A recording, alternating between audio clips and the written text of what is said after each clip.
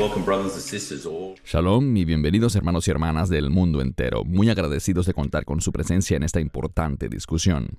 Y como siempre, una cálida bienvenida para ti, Baruch. Qué bueno verte, amigo mío. Gracias, Cristian. Es maravilloso verte también. Y realmente es un tema importante el que discutiremos hoy. Amén. Si estás listo, Baruch, entremos de una vez en materia. Iniciemos.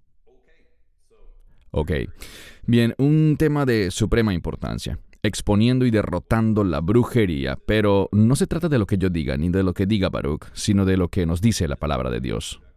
A manera de introducción, la Biblia tiene mucho que decir acerca de la brujería. La brujería y sus muchos primos, como la adivinación y la nigromancia, son las falsificaciones de Satanás de la espiritualidad santa.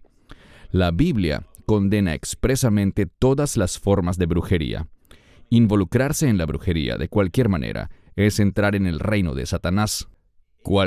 Y aparece resaltado allí, cualquier práctica que incursione en una fuente de poder que no sea el Señor Yeshua es brujería. Solo existe el bando de Dios y el bando del enemigo. No hay términos medios. Allí es donde muchos se dejan engañar pensando en que están participando en cosas inofensivas, pero en realidad entran en contacto con poderes demoníacos sin darse cuenta de las puertas que están abriendo. Y por eso es que este tema me parece tan importante. Tus comentarios, Baruch. Son muchas las cosas que quizás la gente ignora o que no comprenden a cabalidad, pero en gran parte de la industria musical y en compañías que tienen que ver con el entretenimiento, se utilizan símbolos y términos que son demoníacos en esencia. Cuando utilizamos el término brujería, podemos verlo de un modo muy literal, pero también sabemos que la brujería es semejante a la rebeldía en la palabra de Dios. Y este es el objetivo.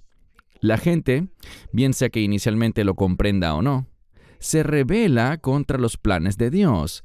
Y cuando le damos la espalda a Dios, nos encontraremos con la influencia demoníaca, rodeándonos por completo. Concluiré mi intervención inicial con lo siguiente. Si tuviésemos ojos espirituales que puedan ver verdaderamente la esfera del mundo espiritual, creo que estaríamos en shock al ver cuántas entidades demoníacas están allí. ¿Dónde están? ¿Qué hacen? ¿Qué buscan producir? Este es un mundo muy demoníaco, y el único lugar alternativo para nosotros es el reino de Dios. Con eso es con lo que debemos comprometernos, con los principios del reino y no con los principios de este mundo, ni con la rebeldía que está arraigada en la brujería y en lo demoníaco. Amén. Gracias, Baruch. Empecemos a ver este tema un poco más en detalle. Existen varios tipos de brujería: horóscopos, tableros Ouija, astrología, rituales de meditación oriental, cartas de tarot, cristales, amuletos, lecturas de hojas de té, lectura de la palma de la mano, adivinaciones, nigromancia, hechicería, wicca, adivinos, psíquicos, clarividentes, sesiones y canalización de espíritus, New Age, películas de horror, santería, solo por mencionar algunos. Hermanas y hermanos, si ustedes o algún familiar de ustedes está involucrado en algo de esto, les pedimos que lo tomen extremadamente en serio. Y ahora empezaremos a ver lo que la palabra de Dios nos dice. 1 Samuel 15:23. Porque como pecado de brujería es la rebelión, y la terquedad es como iniquidad e idolatría. Por cuanto has desechado la palabra del Señor, Él también te ha desechado para que no seas rey. Tus comentarios, Baruch. Por supuesto, esto tiene que ver con Saúl y su rebeldía. Él no quería ponerse de acuerdo con Dios. Él no confiaba en Dios, no confiaba en Él, ni dependía de Él, lo cual nos lleva al problema de base, que es ¿en quién vamos a confiar? ¿De quién vamos a depender? Cuando dependemos de Dios, esa dependencia se manifestará en obediencia. Cuando rechazamos a Dios porque no nos gustan sus estándares, sus instrucciones, porque no queremos la justicia puesto que ella no complace a nuestra carne, entonces empezaremos a explorar otras cosas que nos conducirán a manifestaciones y presentaciones de elementos demoníacos. satánicos. Y son estas cosas que has mencionado, entre muchas otras que existen, las que son usadas para arrastrar a la gente a ese dominio, para sacarlos fuera de la verdad y de la comunión con Dios que es por medio del Espíritu Santo. Así que, o se trata del Espíritu Santo o de un espíritu inmundo. Amén, bien dicho, gracias. Ahora conozcamos la visión de Dios sobre la brujería. Primero leamos Deuteronomio 18 del 10 al 12. No sea hallado en ti quien haga pasar a su hijo o a su hija por el fuego, ni quien practique la hechicería, ni adivino, ni sortílego, ni hechicero, ni espiritista, o uno que llama a los muertos. Porque abominación es al Señor cualquiera que hace estas cosas, y por estas abominaciones el Señor tu Dios los echa de delante de ti. Éxodo 22:18. No permitirás que una hechicera viva. Levítico 20:27. Un hombre o una mujer que es un medium o que tiene espíritus familiares será condenado a muerte. Los apedrearán con piedras, su sangre será sobre ellos. Esto claramente nos dice cuán serio es y qué nivel de abominación esto representa para el Señor. Por esto colocamos estos versos aquí, pues no tienen que creer en mi palabra ni en la de Baruch. Esta es la palabra de Dios. Tus comentarios, Baruch. Vemos en la televisión actual que le dan un gran espacio a personas que son mediums o canales o hechiceros, individuos que hablan sobre tales personalidades y lo que harán, intentando predecir el futuro. Y no es algo inocente. Lo que esto hace es echar un fundamento. No hace mucho estuvimos conversando con una familia y nos compartieron cuánto su hija ama un determinado programa de televisión debido a que todo se basa en eventos sobrenaturales. Lo investigamos un poco y descubrimos cuán problemático es este programa. Por lo tanto, necesitamos crecer y por eso estamos grabando este video, para que la gente crezca y pueda ver que estas cosas que el mundo considera como inofensivas, entretenidas, divertidas, realmente lo que constituyen es la puerta de entrada al ocultismo, a la manifestación demoníaca y a que las personas le cedan autoridad al enemigo. Por esto es tan importante exponer estas cosas con base en las Escrituras que indican lo que deberíamos hacer y nos instruyen sobre lo que no deberíamos hacer. Correcto, gracias. Apocalipsis 21:8. Pero los cobardes, los incrédulos, los abominables y homicidas, los fornicarios y hechiceros, los idólatras y todos los mentirosos, tendrán su parte en el lago que arde con fuego y azufre, que es la muerte segunda. Una vez más, el Señor dejando extremadamente en claro las consecuencias de cualquiera que se involucre en brujería y hechicería. Tus comentarios. Cuando vemos esto, puede que estemos hablando de personas que hayan practicado algunas de estas cosas o que lo estén practicando en el presente. Ellos leerán este verso y pensarán, «Oh, yo ya no tengo redención». Lo importante aquí es la gramática. Esto habla de personas que son consistentemente homicidas, consistentemente inmorales sexuales. Pero las buenas noticias son estas.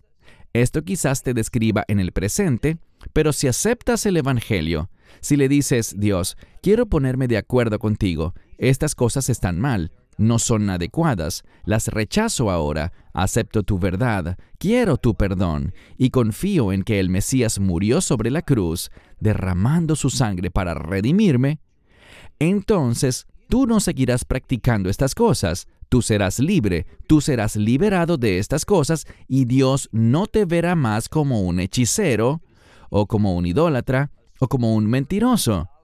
Serás una nueva criatura. Muy importante. Muchas veces la gente habla de este verso y como han hecho algunas de estas cosas, sienten que ya no tienen esperanza. No, siempre hay esperanza cuando nos arrepentimos y nos volvemos a Dios confiando en el mensaje del Evangelio. Seremos liberados de todo esto y empezaremos a practicar esa justicia a la cual Dios nos ha llamado y que experimentaremos por la eternidad. Amén. Gracias. Vamos a ver algunos ejemplos de parte de la basura, porque eso es lo que se difunde en la televisión o en libros y medios digitales, y que están ganando gran popularidad. Aquí tenemos algunos de los autores más vendidos aparentemente. Valerie Love, quien habla de cómo ser una bruja cristiana. No existe tal cosa como brujería cristiana. Tenemos que ser muy claros al respecto. Esto es totalmente demoníaco. Aquí hay un gran énfasis sobre las brujas cristianas que incluso tienen su propio sitio web. Una actividad demoníaca totalmente. Algunos de los programas y series que pasan en la televisión hoy en día, Hechiceras o Embrujadas, La Peor Bruja, Las Brujas de East End, y hay muchas pero muchas más. Aquí vemos solo algunas que si ustedes padres tienen a sus hijos en casa y están viendo esto en la televisión, apáguenlo. Se los recomendamos firmemente. Están jugando con fuego. Aquí hay dos sagas muy populares con las que la gente se ha enganchado. Se trata de las películas de Harry Potter y las de la Guerra de las Galaxias o Star Wars. Tenemos planificado hacer en el futuro un video más detallado sobre esto, especialmente sobre la Guerra de las Galaxias, aunque sé que hay muchos pastores que han celebrado en sus iglesias reuniones de disfraces con la temática de los personajes de la Guerra de las Galaxias.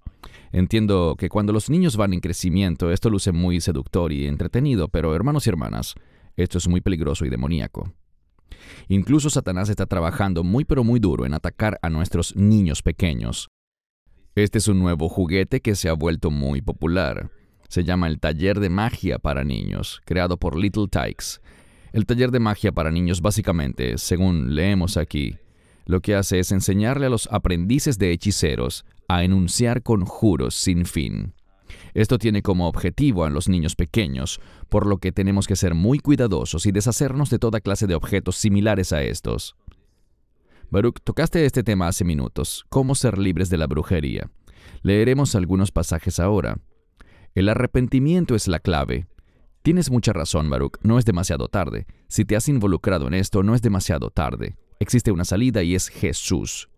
¿Qué nos dice la Biblia? Primera de Juan 1:9. Si confesamos nuestros pecados, Él es fiel y justo para perdonar nuestros pecados y limpiarnos de toda maldad. Aquí no dice de algunas maldades, sino de toda maldad. Hechos 19:19. Además, muchos de los que habían practicado magia juntaron sus libros y los quemaron a la vista de todos.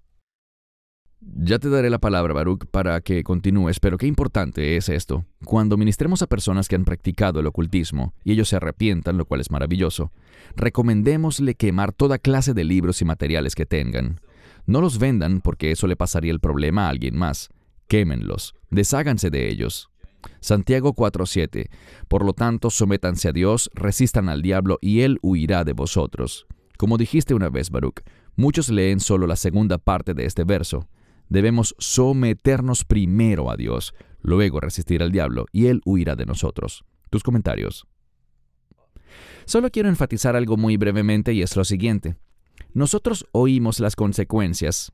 Hablamos con personas que han pasado por esto, que luego fueron convencidas gracias a Dios, pero sienten que le fallaron a Dios y andan llenas de desánimo, desesperación y desesperanza. Lo que quiero enfatizar es lo siguiente. Cuando hablas con ellos y empiezas a indagar en el asunto, ¿cómo empezó esto?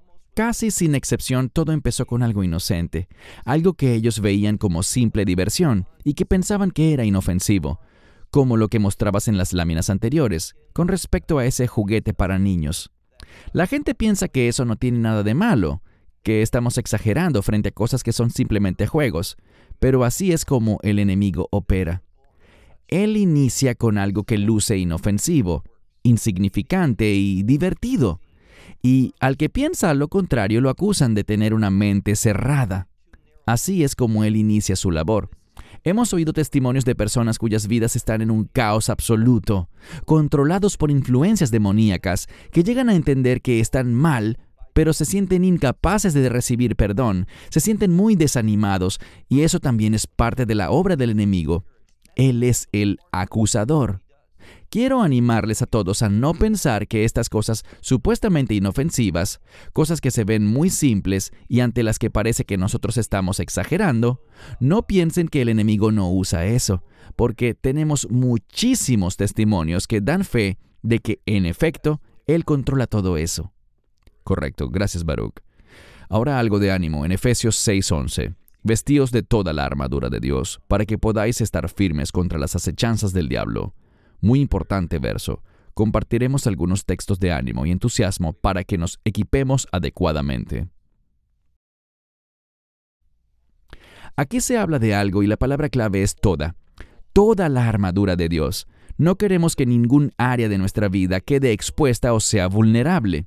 Este pasaje de Efesios 6 dice algo. Cuando lo analizamos vemos que el énfasis una vez más está en la Escritura. Este es el fundamento sobre el que se ha establecido amarás a Israel, con un énfasis en creer en las Escrituras y aplicar las Escrituras a nuestra vida, tomando en serio cada detalle. Al enemigo le encanta cuando somos descuidados con la palabra de Dios y cuando caminamos en las cosas del mundo creyendo que, bueno, eso no es tan peligroso. Sí que lo es. Todo lo que busca el enemigo es una pequeña brecha, y cuando la consigue, entonces puede traer a tu vida una destrucción mucho mayor. El Mesías dijo, yo he venido para que tengan vida y la tengan en abundancia. Eso es lo que queremos que la gente experimente, esa vida abundante que es una vida de reino. Satanás quiere destruir, quiere causar que sufras pérdidas, y a él le encanta cuando tú sufres, cuando sientes dolor, cuando estás lleno de pena y desesperación. Eso no es lo que Dios tiene para ti.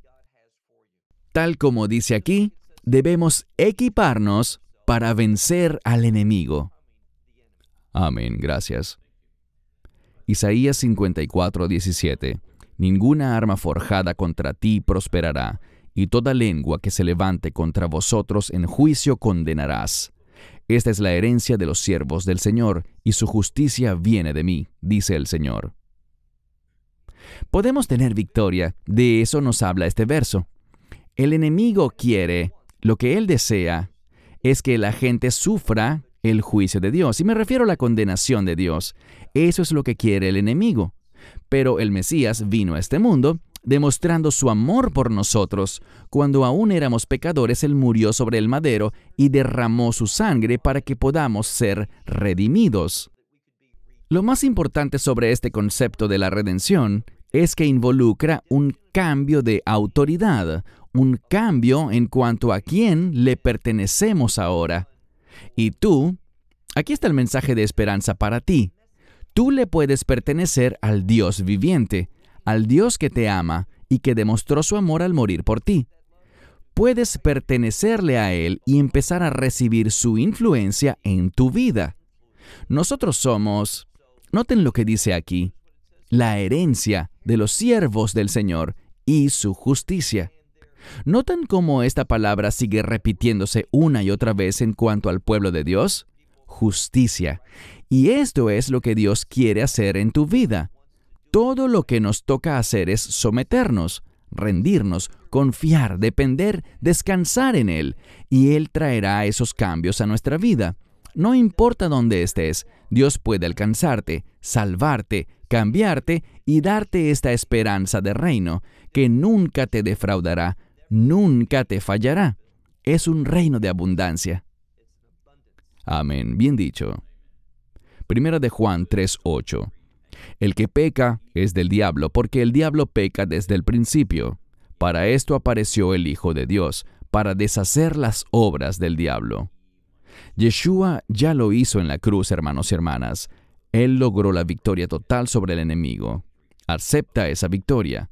Camina en ella. Tus comentarios, Baruch. Aquí debemos destacar la gramática. No tenemos el modo subjuntivo, no dice que podría deshacer, sino que deshará. No es una posibilidad, es una afirmación. Él deshará, Él destruirá las obras del diablo. Esto funciona tanto en sentido general como personal. Él destruirá las obras del diablo en tu vida y en la mía. En otras palabras, Esta destrucción de las obras del diablo nos da la victoria. Y eso es lo que Dios quiere extenderte, la victoria, una victoria eterna. De eso es de lo que habla realmente la palabra salvación, de una victoria eterna. Pero esto solamente es para aquellos que acepten el Evangelio y noten que la clave es que el Hijo de Dios fue manifestado. Para esto vino al mundo, para destruir al enemigo y a todos los que le pertenecen al enemigo, y para darle la victoria a quienes se identifican con él, a los redimidos, que han pasado a ser propiedad del Mesías. Para esto su sangre nos compró, nos redimió y nos convertimos en su creación y en su pueblo. Amén. No le teman al enemigo, hermanos y hermanas. Esto es muy importante. Veamos algunos pasajes. Segunda a Timoteo 1:7. Porque Dios no nos ha dado espíritu de cobardía, sino de poder, amor y dominio propio. Tus comentarios, Baruch. El temor o la cobardía siempre ocurren cuando quitamos nuestra atención y nuestra confianza de Dios y empezamos a enfocarnos en las cosas de este mundo. Por esto es que el espíritu nunca nos conduce al temor. Lo opuesto del temor es la fe. La fe es cuando creemos, confiamos, dependemos y descansamos en Dios. Cuando tenemos fe, eso nos da poder, poder espiritual. Experimentaremos el amor de Dios, su poder y su amor, lo cual nos trae sanidad. Y, como dice aquí, nos da ese dominio propio que se traduce también como mente sana. ¿Y qué es una mente sana? Es una mente que está de acuerdo con Dios, que desea las cosas de Dios, una mente que se somete a las instrucciones y mandamientos de Dios. Esa es la mente sana. Y esa mente sana será usada para servir a Dios. Una de las oraciones que continuamente hago es: Dios, dame tu perspectiva. Esa es la mente sana.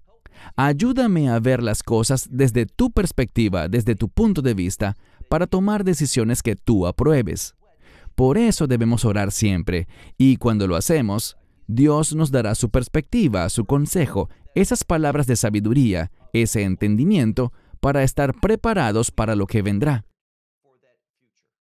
Amén, gracias. Lucas 10:19. He aquí, os doy potestad de hollar serpientes y escorpiones, y sobre todo poder del enemigo, y nada os dañará. Tus comentarios, Baruch. Alabado sea Dios por esta gran promesa. En cuanto a las serpientes y los escorpiones, te digo algo. Las serpientes habitualmente están fuera de la casa, y los escorpiones adentro. Allí es donde son más peligrosos. Él nos dará autoridad para pisotear, para derrotar cosas que están en el exterior y cosas que están en el interior. ¿De qué nos habla esto? De una victoria total. Por esto dice, sobre todo poder del enemigo. Me encanta esta palabra, todo. Sobre todo poder del enemigo. Lo pisotearemos, tendremos la victoria, y nada nos dañará en manera alguna. Esto es desde la perspectiva del reino. Lo que el enemigo logra, esas victorias momentáneas, no tendrán ninguna consecuencia eterna sobre nosotros. Vamos a conocer el gozo de estar en intimidad por siempre con el Señor de señores y Rey de reyes. El enemigo no puede hacer nada en cuanto a tu eternidad. Nosotros tenemos la victoria eterna, y alabado sea Dios por eso. Amén. Absolutamente. Efesios 6:10. Por lo demás, hermanos míos, fortaleceos en el Señor y en el poder de su fuerza. Tus comentarios, Baruch. Bien, vemos que en todo lo que hemos venido comentando conforme a las escrituras que ha seleccionado Cristian, hay un tema constante: poder. Pero este es el poder de su fuerza. ¿Acaso no querrás este poder en tu vida? Cuando elegimos la hechicería, cuando dependemos del ocultismo y de la falsedad de estas brujerías, estamos lidiando con una fuente de poder muy diferente, una fuente impía y retorcida, una fuente que emana directamente de la maldad. Es una elección muy clara. Nosotros queremos el poder de Dios y su poder está conectado con la verdad.